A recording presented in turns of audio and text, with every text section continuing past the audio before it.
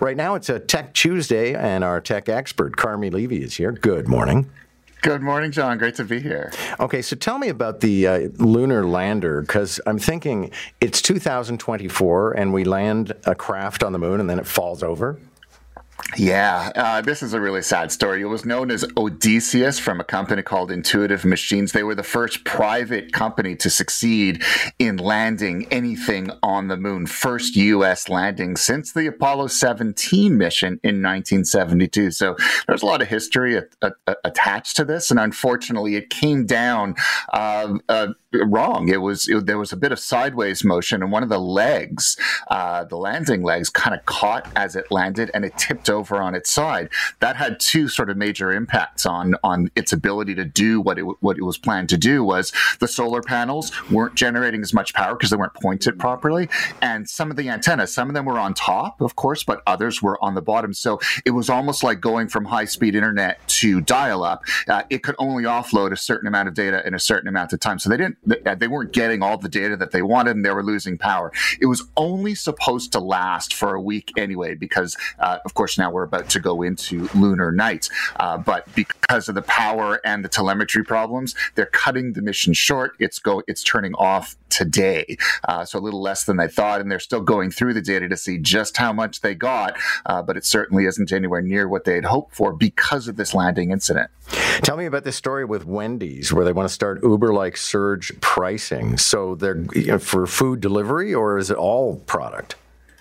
No, this is for when you are in the restaurant. So this is in restaurant. They're planning on rolling this out to all of their U.S. restaurants by 2025. So this is good. They didn't mention Canada. I'm pleased about that, because who doesn't love when you take an Uber and a Lyft only to realize that, oh goodness, I had the misfortune of taking a ride during a high demand period, and now I'm being charged 3 times as much. That's really what it's all about, is at lunchtime, dinner time, high demand times. When you go into the restaurant, they're replacing their menus with electronic menu boards so they can change the pricing dynamically. They do say that during times of low demand, the prices might go down, but we've bought this T-shirt before, right? We've seen this in the gig economy. Full well, it's more often than not they will charge you more. And the fact that they're rolling this out, this isn't just a pilot. This is all across America.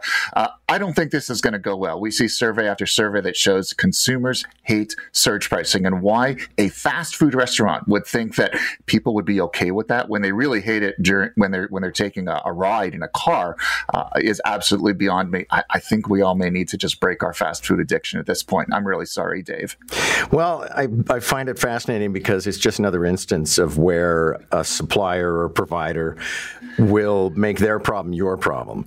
And of course, their problem is everybody arrives at lunchtime, so you need to have extra staff, you're backed up, and so now you're going to just charge more money to the client and hope that the client waits until 1 o'clock instead of noon.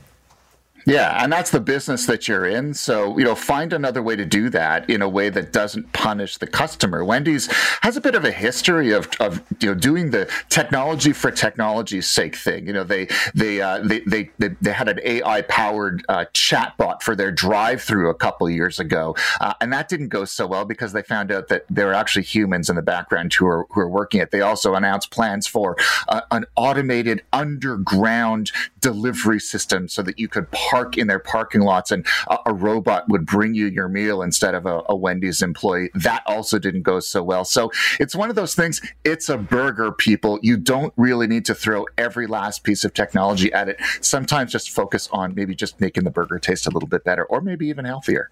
Regulators in the States, Carmi, are banning the use of AI-generated voices in robocalls. Yeah, this is in response to that incident last month where there was that robocall just before the New Hampshire primary. It claimed to be Joe Biden saying, "Don't vote in the primary. We need your vote for the presidential election." Turns out, of course, it was AI generated. It was fake. It was determined that it was an attempt at voter suppression for obvious reasons. Now, the Federal Communications Commission, their equivalent of the CRTC, has banned it, which is a good thing because obviously this has in election second year, this has implications, dire implications. The problem is there are enough loopholes to drive a truck through. For example, if it only applies to landlines, so to wireless receivers, not a big deal. If you've got a mobile phone, you're still getting these calls. Also, if it's a not-for-profit, they're allowed to send AI-generated calls as well. So gives them a bit of a legal avenue, makes it harder for someone to suppress an election if they want to using artificial intelligence and voice cloning, but not impossible. And so we can expect this to continue. And also, let's face it, if you're going to use AI to tell voters not to go to the polls, chances are you don't really care about the law anyway. Yeah, you're right. So common wisdom has always been that if you get your iPhone wet, you should put it in dry rice, and that will draw the water out of it. But apparently Apple says that's not a good idea. Yeah, they've updated their guidance on their website. They say do not put it in a bag of rice. Doing so could cause small particles of rice to actually damage your phone. And if the particles don't damage the phone separately, they can also prevent it from drying out. They can impede ventilation inside. And that's really the key. So they've changed their guidance. Basically, they say if you do get it wet, if the moisture sensor goes off, you will get a message on the phone. Go to a well-ventilated area and then tap the phone so that the water kind of comes out of wherever it got into, probably the charging port. And then don't use a hair dryer, don't use compressed air, don't use any external heat source, but then leave it alone for a while, preferably at least 24 hours in a well-ventilated area, then try again. So no rice. It is an old wives' tale. It doesn't work. And in fact, according to Apple now, their official guidance is it could make it even worse. Okay. And what is the probability that your iPhone is going to recover if, say, I know the most common mishap is people drop them in the toilet. Yeah, depends on a whole lot of factors. How old the phone is, the more recent it is, the better the water, the water sort of the waterproofing is. The standards have gone up in recent years. Also, what I find in my experience, because I have dropped phones in water, I have killed them. But what seems to save me is a really good case. So if you have a good case that it adds to the waterproofness of it, put one on now. I know a lot of people don't like them, but they can save you a lot of heartache. Carmi, thanks a lot. Thanks, John. Carmi Levy.